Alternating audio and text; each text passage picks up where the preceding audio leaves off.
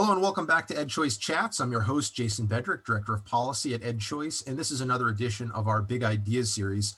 Today, I'm honored to be joined by Dr. Paul Peterson, the Henry Lee Shattuck Professor of Government and Director of the Program on Education Policy and Governance at Harvard University, a Senior Fellow at the Hoover Institution at Stanford University, and Senior Editor of Education Next, a very prominent journal of opinion and research.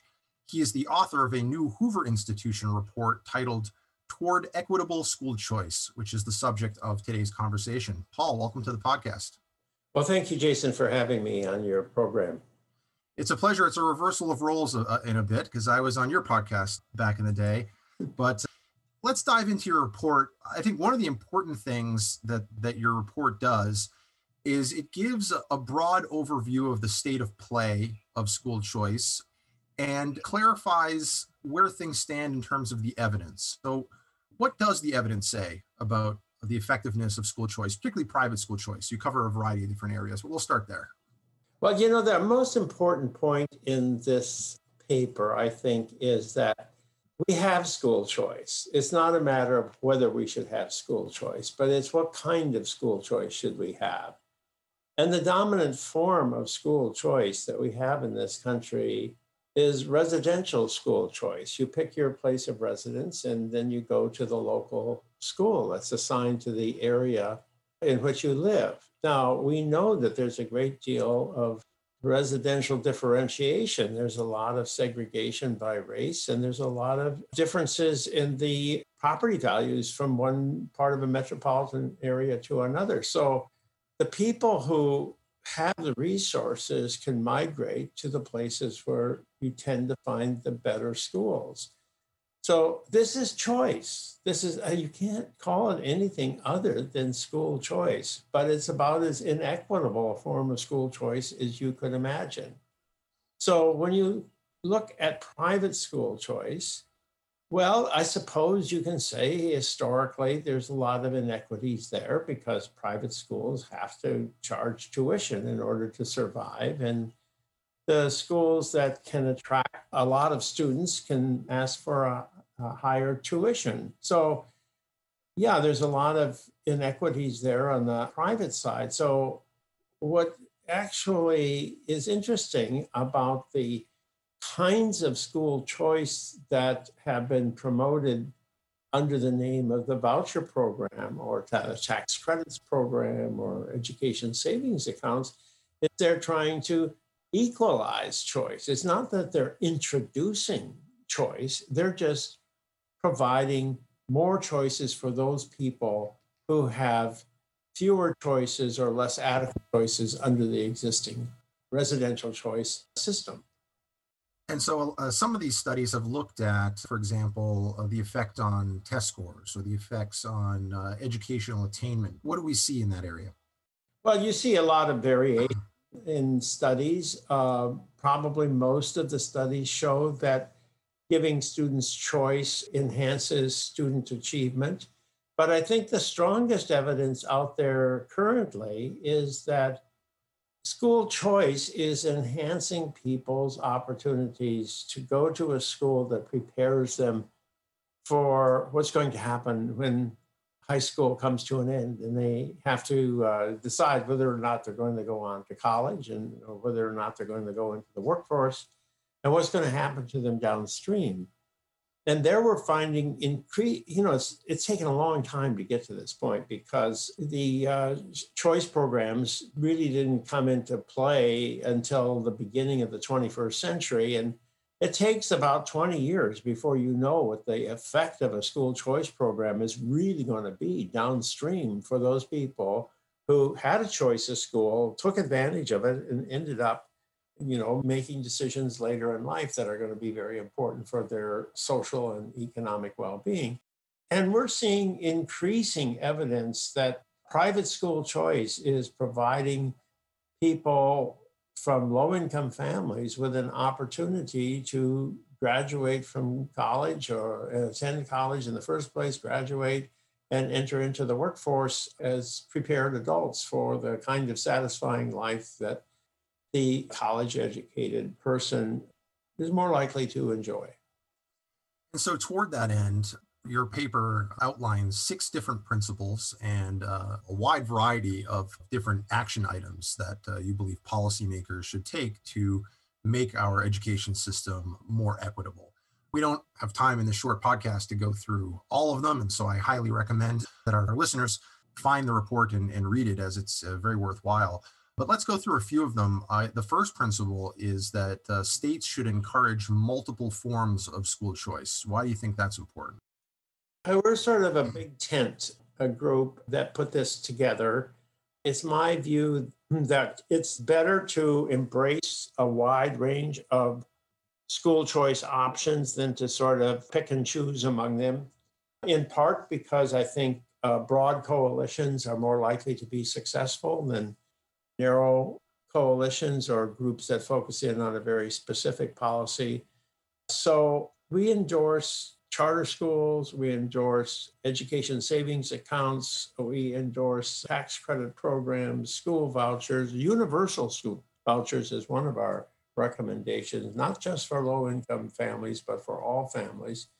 And finally, we support creating more choices within the district sector because it has some limitations, but we think it's much better than the assigned school arrangement where you must go to the school within your particular attendance area. Since you raised the issue, that was something that somewhat surprised me, is that this is a report that is calling for greater equity. That's the primary focus.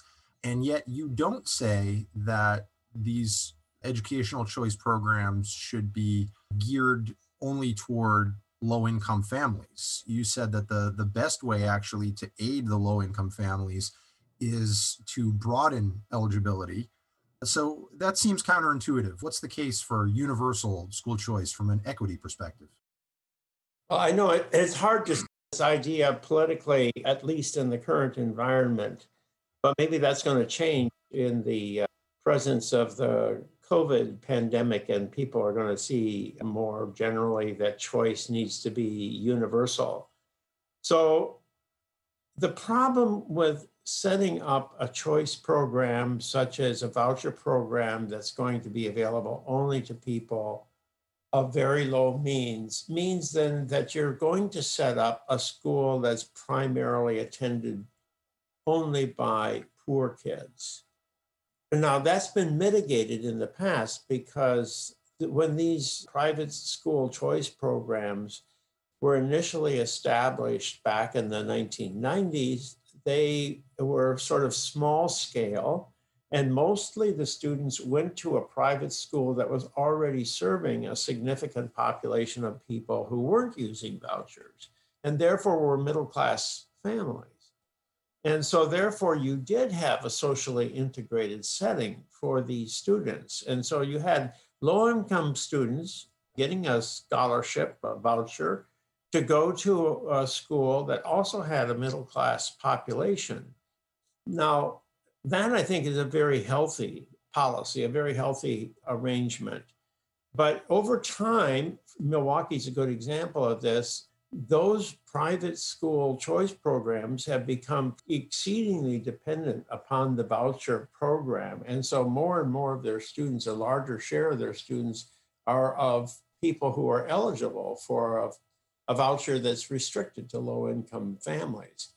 Well, that means then that you're creating class segregation. And I don't think that's a smart idea politically in the long run, and I don't think it's a healthy idea socially in the long run, or even in the short run. So I do believe that the more we can create choice opportunities that bring people together across social classes, the healthier a choice policy is going to be, and the more successful a choice policy is going to be. Another one of the principles that you outline is that a family's choice of school should not be distorted by fiscal policies that favor one sector over another. So why is that important, that the state not favor one sector over another, and how can the state avoid doing so? Well, this is a big debate with respect to charter schools. Right now, Patrick Wolf and his group of scholars associated with him have put out a report just, I think, literally today, where they say that the amount of money going to charter schools and on average in quite a number of cities is about 33% less than the amount that's going to district schools per pupil.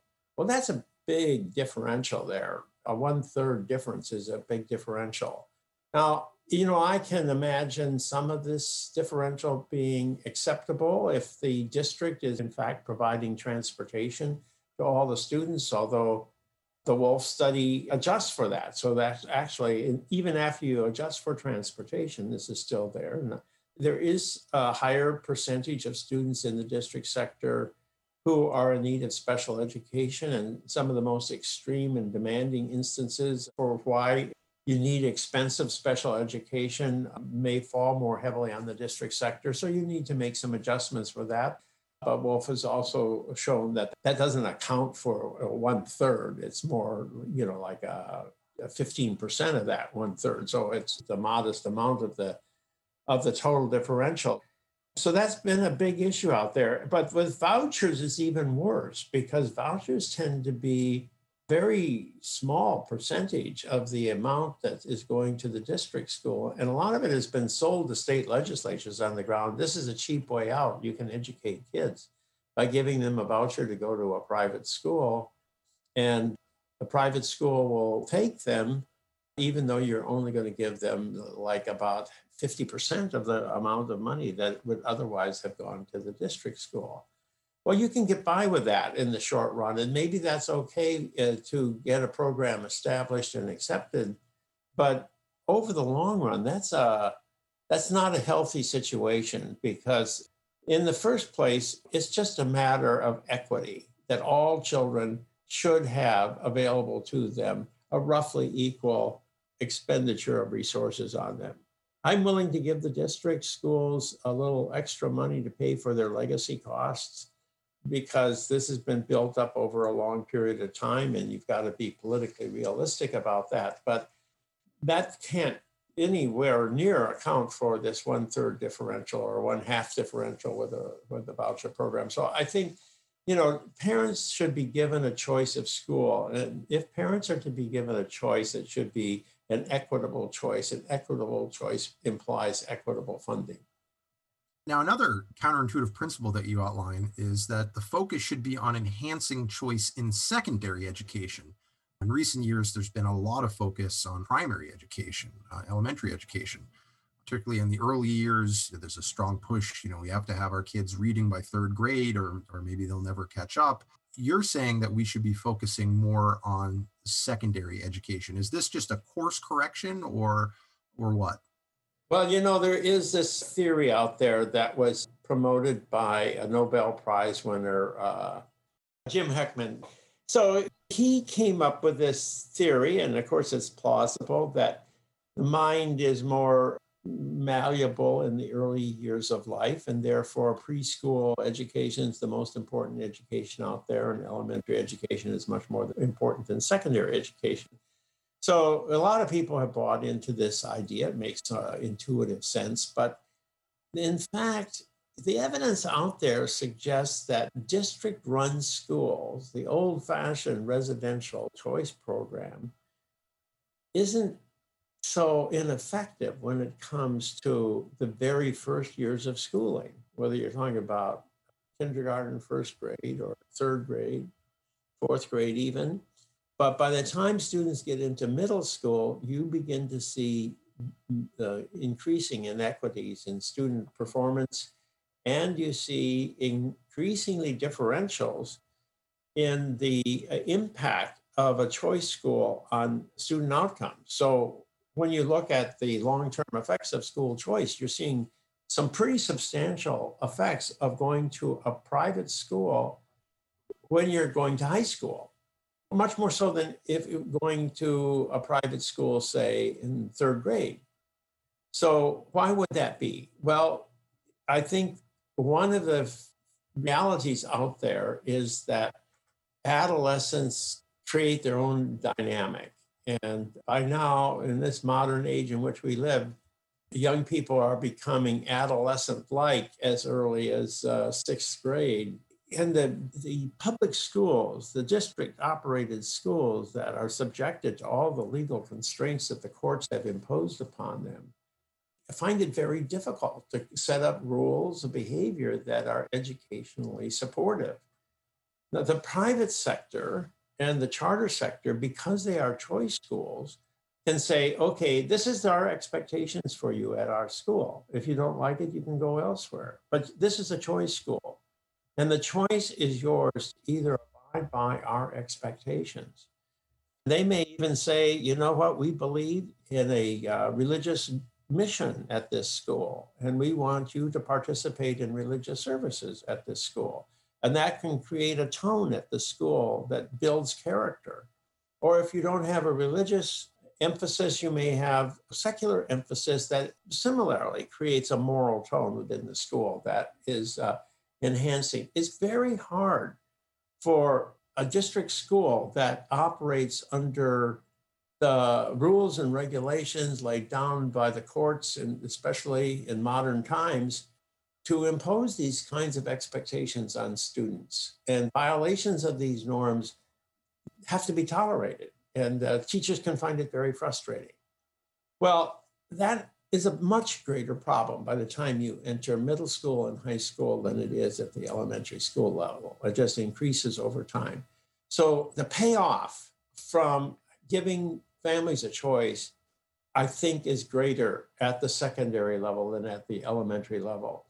But unfortunately, the cost of education is also greater at the secondary level, so that when choice systems are put up on the cheap, as they have been, with charter schools operating at 1/3 less, and with the voucher programs, tax credit programs at even less than that, well, it's very hard to set up a secondary school that can survive with that inadequate funding that's out there. So we've got to change the funding policy in order to facilitate the creation of secondary schools of choice, which now are, if you look at the numbers of students who are staying in the private sector or are going to charter school at the secondary level, it's much less than it is at the elementary level. And I think that's willy-nilly developed without people thinking it through, and it's time to think about how we could change that. On the subject of change, we could move from the principles to some of these action items that you have. And two areas that you outline, you divide it, by the way, I should note for the listeners, there are specific recommendations for the district school sector, for charter schools, for private schools, especially those participating in school choice programs. And then there are some broad recommendations for all sectors. And I wanted to focus on two of those. One of them is that the state should arrange for and cover the cost of comprehensive transportation systems that provide equal access to all students, regardless of school sector. Why is that an issue that policymakers should prioritize? Well, transportation systems are surprisingly expensive. Transporting students is not an easy thing to do. And you've got all kinds of regulations on there, and you have all kinds of safety concerns that parents have. And so it's sort of silly to invent multiple transportation systems that pile up on top of one another. And transportation systems, I don't think, are subject to the same kinds of concerns that classroom settings are, where you really want a setting which is really educationally friendly. I think transportation systems are more or less just hauling kids off to school. And life on a bus is not necessarily always the greatest thing in life, but it is sort of for a time specific. So I think it really is sort of, I'm a little bit influenced in this by the Boston experience, where for decades it's been that you are transported to whatever school you're going to, whether it's a private school, a Catholic school, a charter school, or a district school. The Boston School District transports you. And this was found to be constitutional in a decision by the Supreme Court as early as 1949. So there's really nothing that's controversial about this policy. So it just sort of makes sense to me that you should have a comprehensive, unified transportation system that will be more efficient. And we have enough crowding on our streets without having Catholic buses and buses that serve only the district schools. Another area that you outline is special education. And you suggest that policymakers should provide special education in a wide range of settings without imposing specific numerical constraints on certain schools or networks. Parents should be given opportunities to choose programs from the district charter and private sectors. Why is that so important for special education? Well, the special education population is something that I care a lot about because I have a son who is extremely challenged and has been his entire life and requires living in a very specialized setting. And I'm fully aware of how expensive it is to provide that. And I'm very grateful that the federal government has a program that provides resources that makes it possible for him to be in an appropriate setting. And I think every child needs that appropriate setting, regardless of their situation, and it can vary enormously. And I find it just really strange the way in which the rules have been set up in special education and all the complexities when you're talking about moving from one sector to another. So it turns out that where school vouchers have been set up, especially for people who are in special education, that there's a lot of families who find a school that makes a lot of sense for them in the private sector that they would rather place their child in, even though it may be less expensive. And that's been one of the most successful voucher programs out there. And so we should be encouraging many more of those.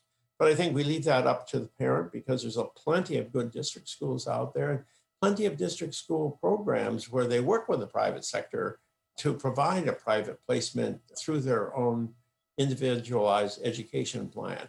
I don't think it's a smart idea to ask every charter school to have the same percentage of students with special needs because no district school does that. I mean, you have a huge variation because some students with special education needs require a highly specialized setting and others don't. I mean, the heterogeneity within those in need of some special education is enormous. And some of these needs are fairly modest, very minor, and you probably shouldn't place them outside the classroom. They should be in the mainstream. If they have a learning disability, you don't want to isolate them from their fellow students. So it's just sort of a common sense kind of idea, it seems to me, to say, let's make sure we give lots of opportunities without imposing a lot of rules and regulations on each and every school. Moving to some of your private sector specific recommendations. One is that states should preclude low quality private schools from participating in government sponsored programs, but resist the temptation to regulate the private sector. That does seem to be some form of a regulation. So, how do policymakers find the right balance between ensuring academic accountability and not unduly interfering with the operation of private schools? Well, Jason, that is a shrewd question you're asking there because this was the hardest recommendation for me to come up with. And there's not an easy answer here. I do feel like the Milwaukee program, when they initially established it at scale, they pretty much allowed any institution that called itself a school to participate. And that meant that a lot of students went to schools that really weren't schools or very problematic schools. So just having a wide open door seems to me irresponsible. You have to sort of have some public oversight to make sure that you don't have fly-by-night operations that are unacceptable.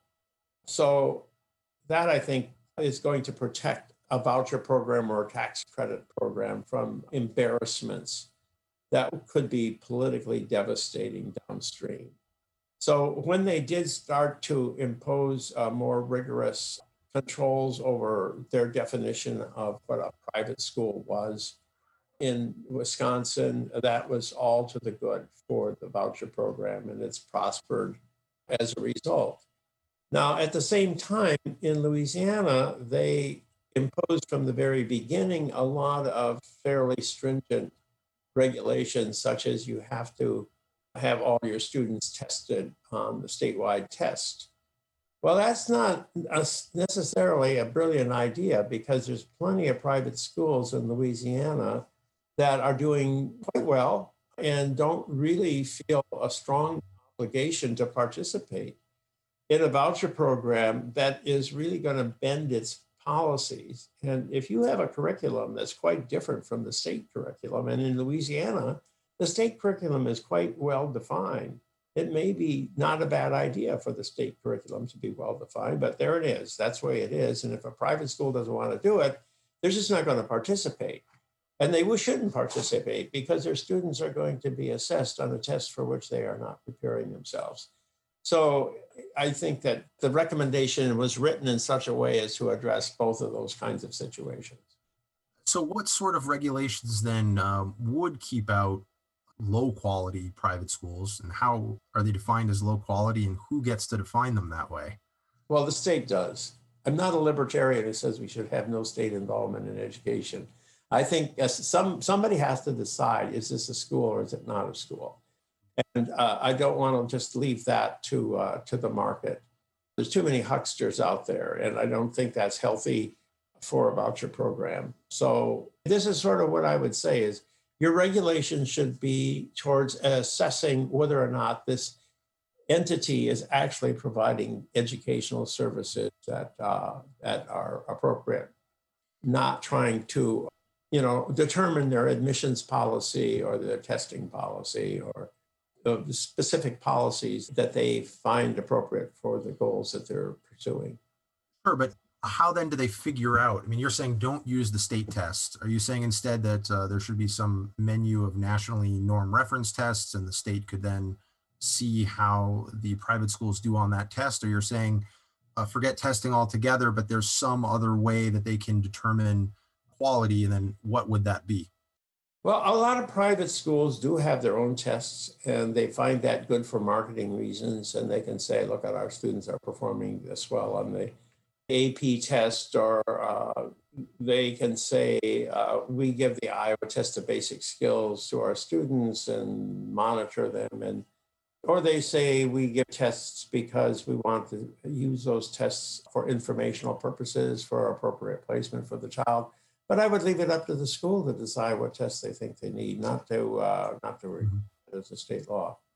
And the market is going to be regulating these private schools because nobody has to attend them. The parents can decide them. And I do want to have a minimum level of assessment to make sure that we don't have shysters creating schools and the government paying for them. But I don't like the idea of having detailed supervision of measurement of how well they're doing if those measuring sticks aren't appropriate for that school. So this question is a bit of a curveball because it's not directly addressed in your report, but how do you think that these school choice programs should address microschools? I mean, we are in the era of COVID-19. A lot of families have been moving into microschools or pandemic pods. Many of them, this was already something that was on the rise before the pandemic, and many of these families may decide that they're a better option for their children than the school that they were enrolled in before, and may stick with it even after the pandemic passes. Where do microschools fit? It's an interesting question, and I haven't given adequate thought, so I don't have any firm opinions on this. I do see it as sort of they're occupying a space somewhere between a private school and homeschooling, because a lot of these pods are basically. I have my daughter is actually participating in one of these pods in New York City. One of the mothers is a former teacher, and she's doing the heavy lifting, and she's very committed to homeschooling in any case. And so the pods are, in her case, they have a very nice arrangement. But, this is going to vary enormously from, one apartment building to the next, to say nothing, one community to the next. So if this becomes a significant part of the landscape, then there's going to be a lot of conversation about it. And whether you want to think of them as private schools that need to be identified as such, or whether or not you want to see them as simply an extension of homeschooling, I think it's a gray area. So then when you get to homeschooling, how much regulation you want to have of homeschooling. And the states are varying a lot in that respect. There's no consensus out there as to the degree of homeschooling. I think, generally speaking, I think states are fairly permissive, but some states are saying, okay, we want to make sure that the children are following this curriculum or something like this curriculum without imposing anything too specific. And others are just saying, just let us know that you're homeschooling your child. And so that's a huge, complex thing. I think we're going to run a conference on that sometime this year at Harvard, but it's one that I have yet to really fully comprehend. I look forward to seeing that conference. Again, I want to remind listeners that this is a very comprehensive report, and so we've barely scratched the surface today. But Paul, before we close, were there any other topics or ideas that you wanted to share with our listeners? Well, you've covered the key topics. I think the main point of this study is to communicate to legislators and policymakers that they're not creating a system of choice. They're being asked to consider how to create a more equitable system of choice.